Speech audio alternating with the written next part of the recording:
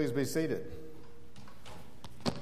As you take your seat, you can turn with me in your copy of the Word of God to Romans chapter 11. We've been in a series of messages since the end of January in the book of Romans, Paul's letter to the Romans, and we find ourselves this morning at the end of chapter 11 in verses 25 through 36. This is really an ending of sorts that refers to the last three chapters, a unit, if you will, of the letter to the Romans, but also the entire book, because Paul has been outlining the theology of the Christian life in chapters 1 through 11. And a big change that we'll see the next time we're together is that from chapter 12 onward, we see a very practical emphasis, the outworking of our theology in Christian practice. What does that look like day by day? But for this morning, we might say that we have reached the summit of chapters 9 through 11, and really the whole of the first 11 chapters of the letter to the Romans. That's why we find Paul giving a doxology here at the end of the passage. I think what the Apostle Paul is doing is summing up. He's trying to sum up a lot of things that he has already taught and said about Jews and Gentiles, about the one new people of God that are made up from both Jews and Gentiles, coming together to form the household of God. And so I think he gives some last instructions here as we come to the close of this chapter. And I'd like to mention three things that I've been thinking about and pondering this past week, and maybe you will too as we go through the passage. Number one, I believe Paul gives us a call to remember and reflect upon God's mystery in Christ Jesus. God's mystery in Christ Jesus. And we see that in verses 25 through 27. And then secondly, a call to recognize God's presence and activity in the lives of others. And I believe that is in verses 28 through 32. And then thirdly and finally, a call to rejoice and worship the Lord. And obviously we see that in verses 33 through 36. So along with a summary of the message, join me in prayer. Let's ask God to bless these moments of our worship service as we study His Word together. Father, I pray now that the words of my mouth and the meditation of my heart might be pleasing in your sight, O Lord, our strength and our Redeemer. Father, we wish to see Jesus and Him only. Help us to wait patiently upon you and your Spirit as you speak to our hearts of eternal things. We'll give you all the praise and glory for what you will do in our lives at the end of it, Lord, and we make our prayer now. In Jesus' name, amen. Well, first of all, a call to remember and reflect on God's mystery in Christ Jesus. After his allegory, which we looked at last time about the olive tree, Paul addresses his readers directly again. He's going to outline the future of both Gentiles and Jews. And first, in verse 25a, he tells them he does not want them to be uninformed of this mystery. The mystery is not a secret that is known by only a few of the initiated, but a secret that has been openly revealed and has therefore become public truth. And this mystery is Christ himself.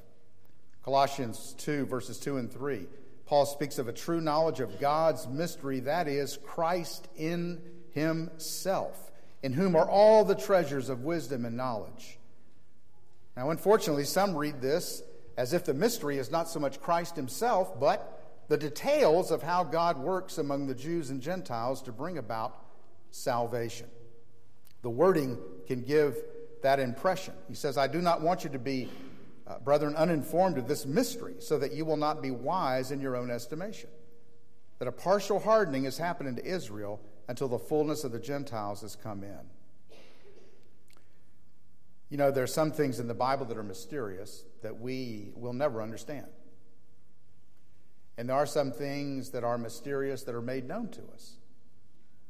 That's why Deuteronomy 29:29 says the secret things belong to God, but the things that are revealed are for us and for our children.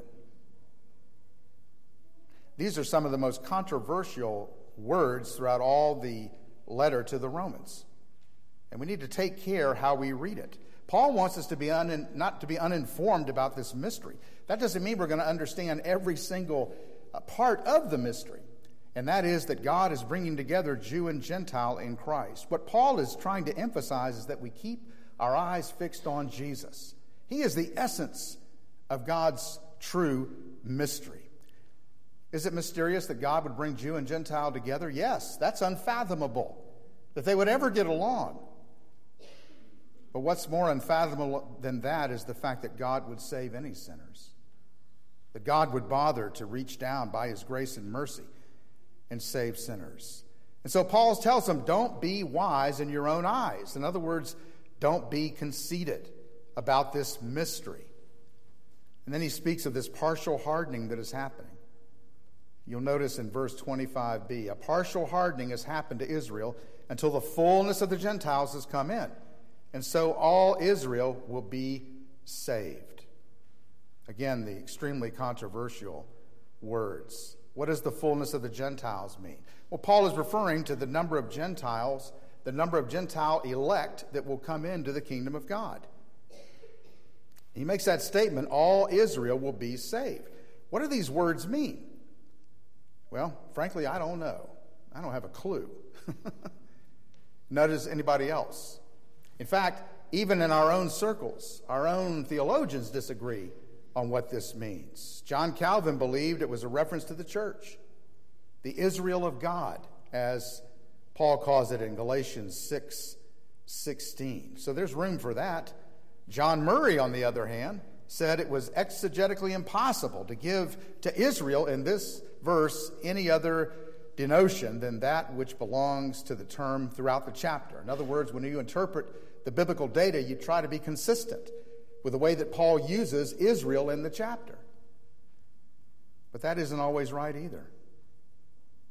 Bottom line is there's room for both.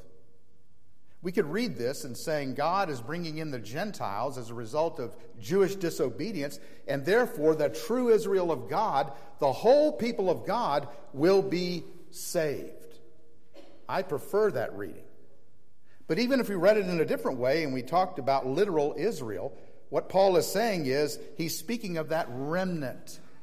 Not all without exception, but all those who are elect in Christ Jesus are going to come in to the family of God, this remnant of Jews that Paul has been talking about throughout this entire section of verses 9 through 11. And then you'll notice the most important part, and that is he quotes from several places in the Old Testament about this coming deliverer. Look at verse 26b and 27. The deliverer will come from Zion. He will remove ungodliness from Jacob. This is my covenant with them when I take away their sins. I want you to notice a couple of things about these verses. They make three affirmations. Number one, the deliverer will come from Zion. This is Isaiah's wording for the fact that Christ and his first coming would take place, the incarnation. Secondly, that what he will do when he comes is described in moral terms, not political. He would turn godlessness away from Jacob.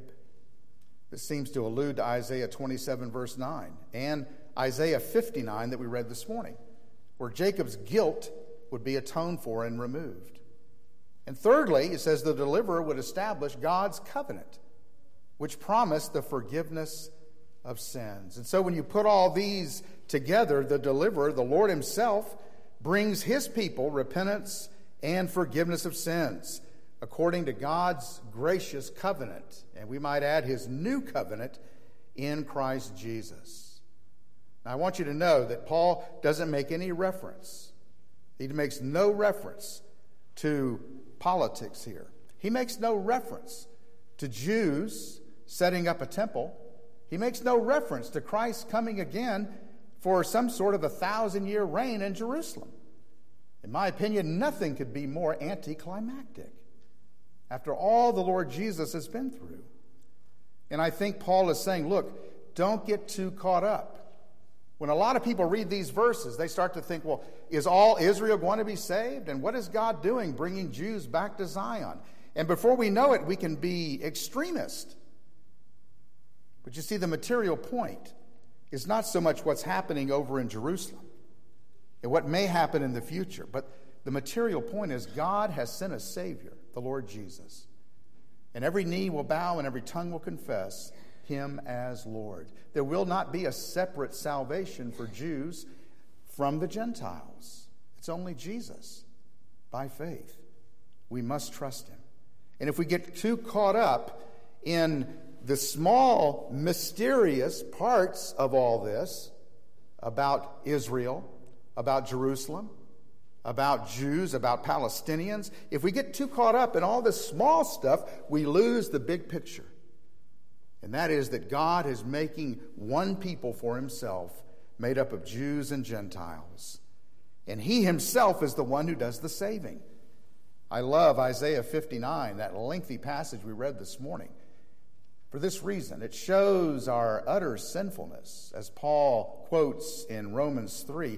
But it also shows that our salvation is completely by the grace of God. If you read that carefully at the very end, you see that the Lord is disturbed, that no one is available to save his people. And so he girds himself with strength and armor, and he himself goes to save his people. It is a picture of the incarnation of our Lord Jesus. God himself coming to rescue his own children. And that is the great mystery in Christ Jesus. And that gives us great, great balance as we look at our fellow man. See, what Paul is saying is don't lose sight of the overarching mystery, which is Christ himself. Colossians 1:26 and 27.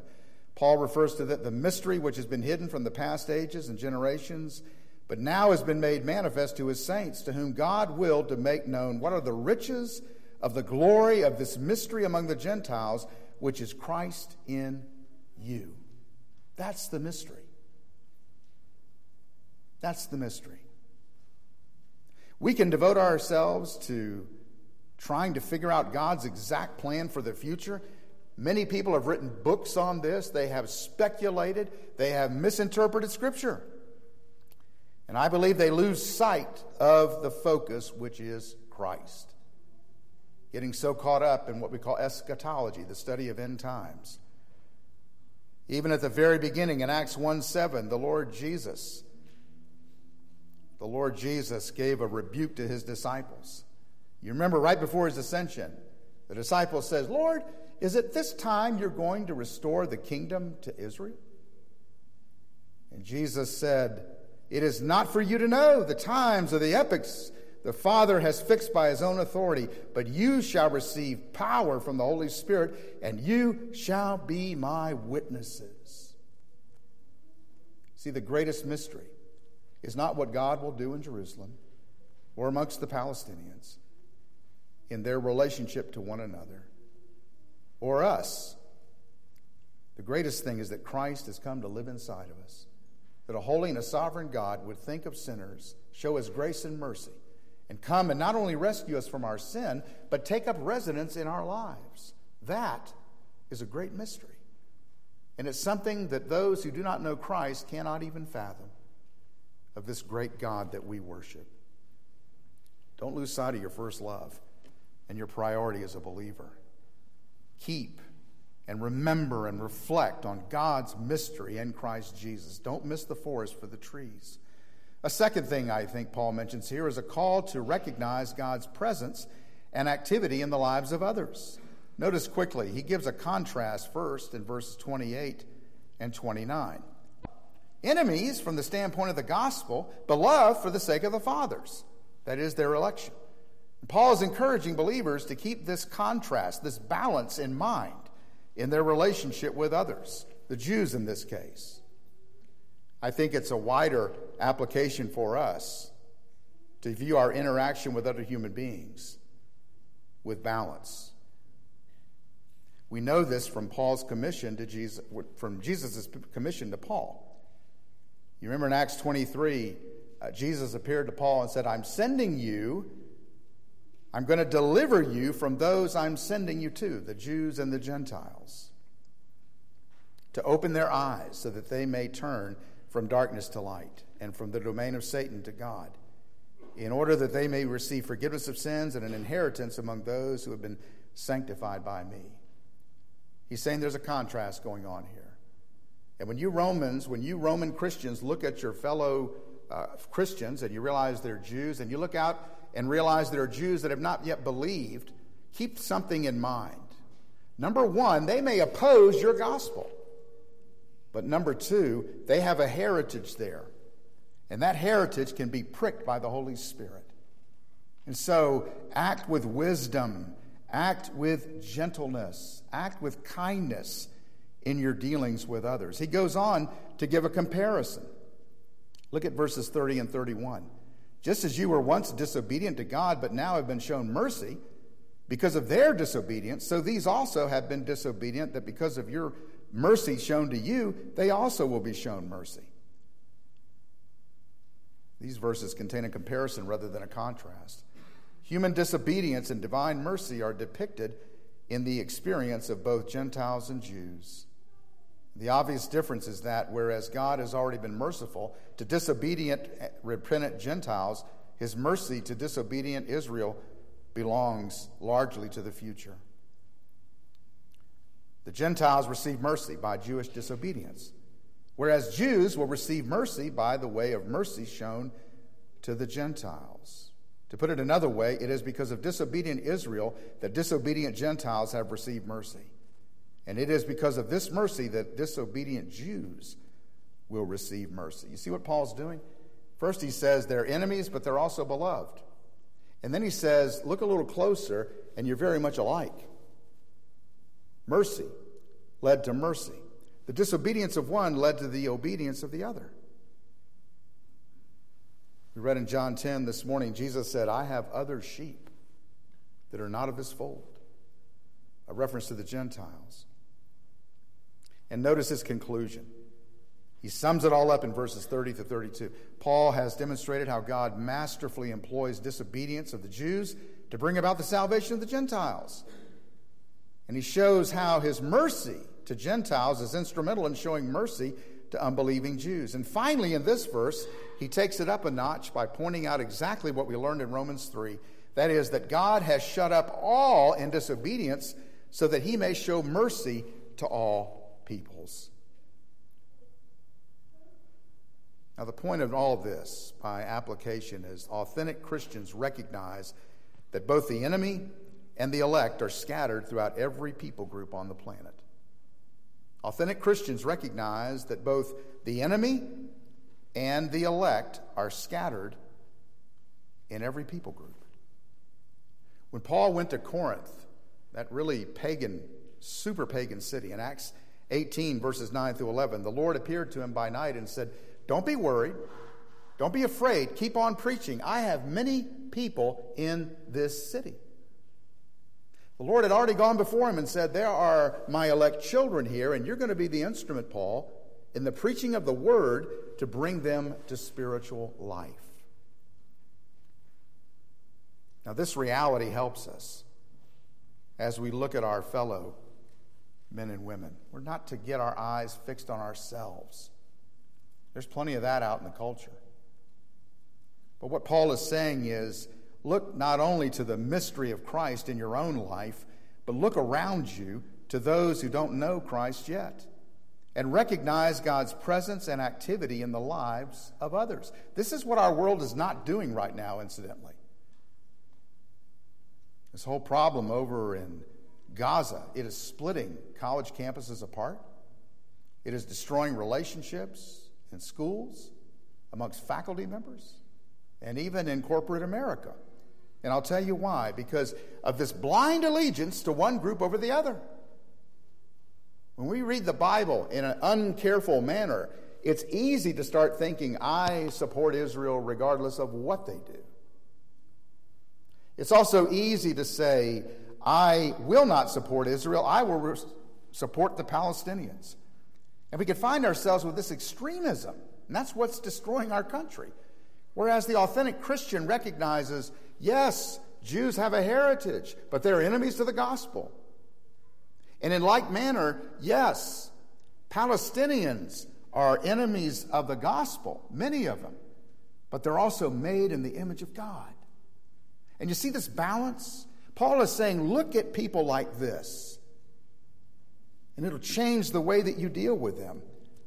Look at others and see the activity of God in their lives.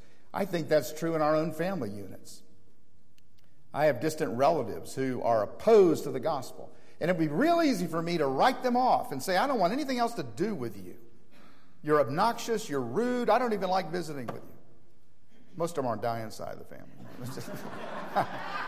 I'm going to hear about that when I get home. No, that's not true. But when I approach it with a perspective of you're made in the image of God, and you've had experiences in your life that for some reason have stifled the impact of the gospel, that changes things. Christians ought to show balance and love and concern. We ought to call for justice amongst people groups and not become racist and not become overly committed to one group over the other, as if we lose sight of that. I support Israel in these days, not because they're Jews, but because they had an act of terrorism against them. And I'll support any country that has terrorism and that exercises the right to defend themselves. That's justice. But I am not going to give blind allegiance to anyone, nor blind resistance to anyone. I want to see people come into the kingdom, Jew or Gentile, no matter what their background might be. Paul says, I call you to recognize God's presence and activity in the lives of others. And then finally and quickly, a call to rejoice and to worship in the Lord. I love Paul's words at the end of this. Not surprising. After all that he has said, he breaks out in worship and adoration. In verse 33, he speaks of the depth of the riches of God's wisdom and knowledge. And he continues, his judgments are unsearchable. His ways are unfathomable. As we saw under the first point, God's mysterious ways should lead us not to probe where we can't go, not to search for the unsearchable. It should lead to humility, praise, and worship. Sometimes we get so proud, though, we have to have all the answers. But there's plenty of mystery in the Bible, and it will remain that way. Better to devote yourself to praise and worship of this great God. If Paul, with his brilliant intellect, humbles himself, how much more should we? I don't know all the Lord is doing, and I don't know what it's all going to look like in the end. I know he's going to return, and I know he will be King of Kings and Lord of Lords, and every eye will see him. And that's all that really matters. He goes on to reinforce this by asking two questions. Who, in verse 34, has known the mind of the Lord, or who has become his counselor? And the obvious answer is no one. We know only what God is pleased to reveal about himself. And he has no counselor but himself. His thoughts and ways are so far beyond ours that it's arrogant to try to figure them out. It should lead to humility. He says in Isaiah, my thoughts are not your thoughts, neither are my ways your ways. As high as the heavens are above the earth, my thoughts are higher than your thoughts, and my ways higher than your ways. He goes on to say in verse 35, who has first given to him that he might be paid back to him again? And the obvious answer again is no one. God is not a debtor to anyone. He is creditor to everyone. He is completely self-existent and self-sustaining, in need of nothing. He owes nothing to anyone, yet all owe everything to him. And finally, Paul concludes in verse 36, the whole with an affirmation. From him, through him, and to him are all things. To him be the glory forever and ever. Everything and everyone comes from him. He is our origin. Everything and everyone is moving toward him. He is our destination. And through him we discover our true worth, significance, and purpose as beloved children of God, purchased by the blood of Christ. He's inescapable. Paul is calling us to bow the knee, even in our ignorance often, that we don't understand everything about this great, awesome God. We do know those things that are necessary for salvation, to profess faith in him. I pray that that's your experience this morning, that you have embraced the Lord Jesus Christ, God's mystery, and that he lives inside of your life, and you have received the forgiveness of sins and redemption as a result of his birth and death and resurrection. Let's pray together. Heavenly Father, we thank you so much for these marvelous words of the Apostle Paul. Father, we thank you that we're like little children in preschool when it comes to biblical faith and truth. We want to grow, Lord, and yet we want to go no further than your word goes. Help us to humble ourselves. Help us to worship you in light of the great mystery of Christ. Help us, Lord, to be students but know how far to go. Help us, Lord, to not lose sight of the forest for the trees. And Lord, bless us as we move forward to your table and as we remember these truths about our interaction with you and with others. It gives us cause for worship and rejoicing. We make our prayer in Jesus' name. Amen.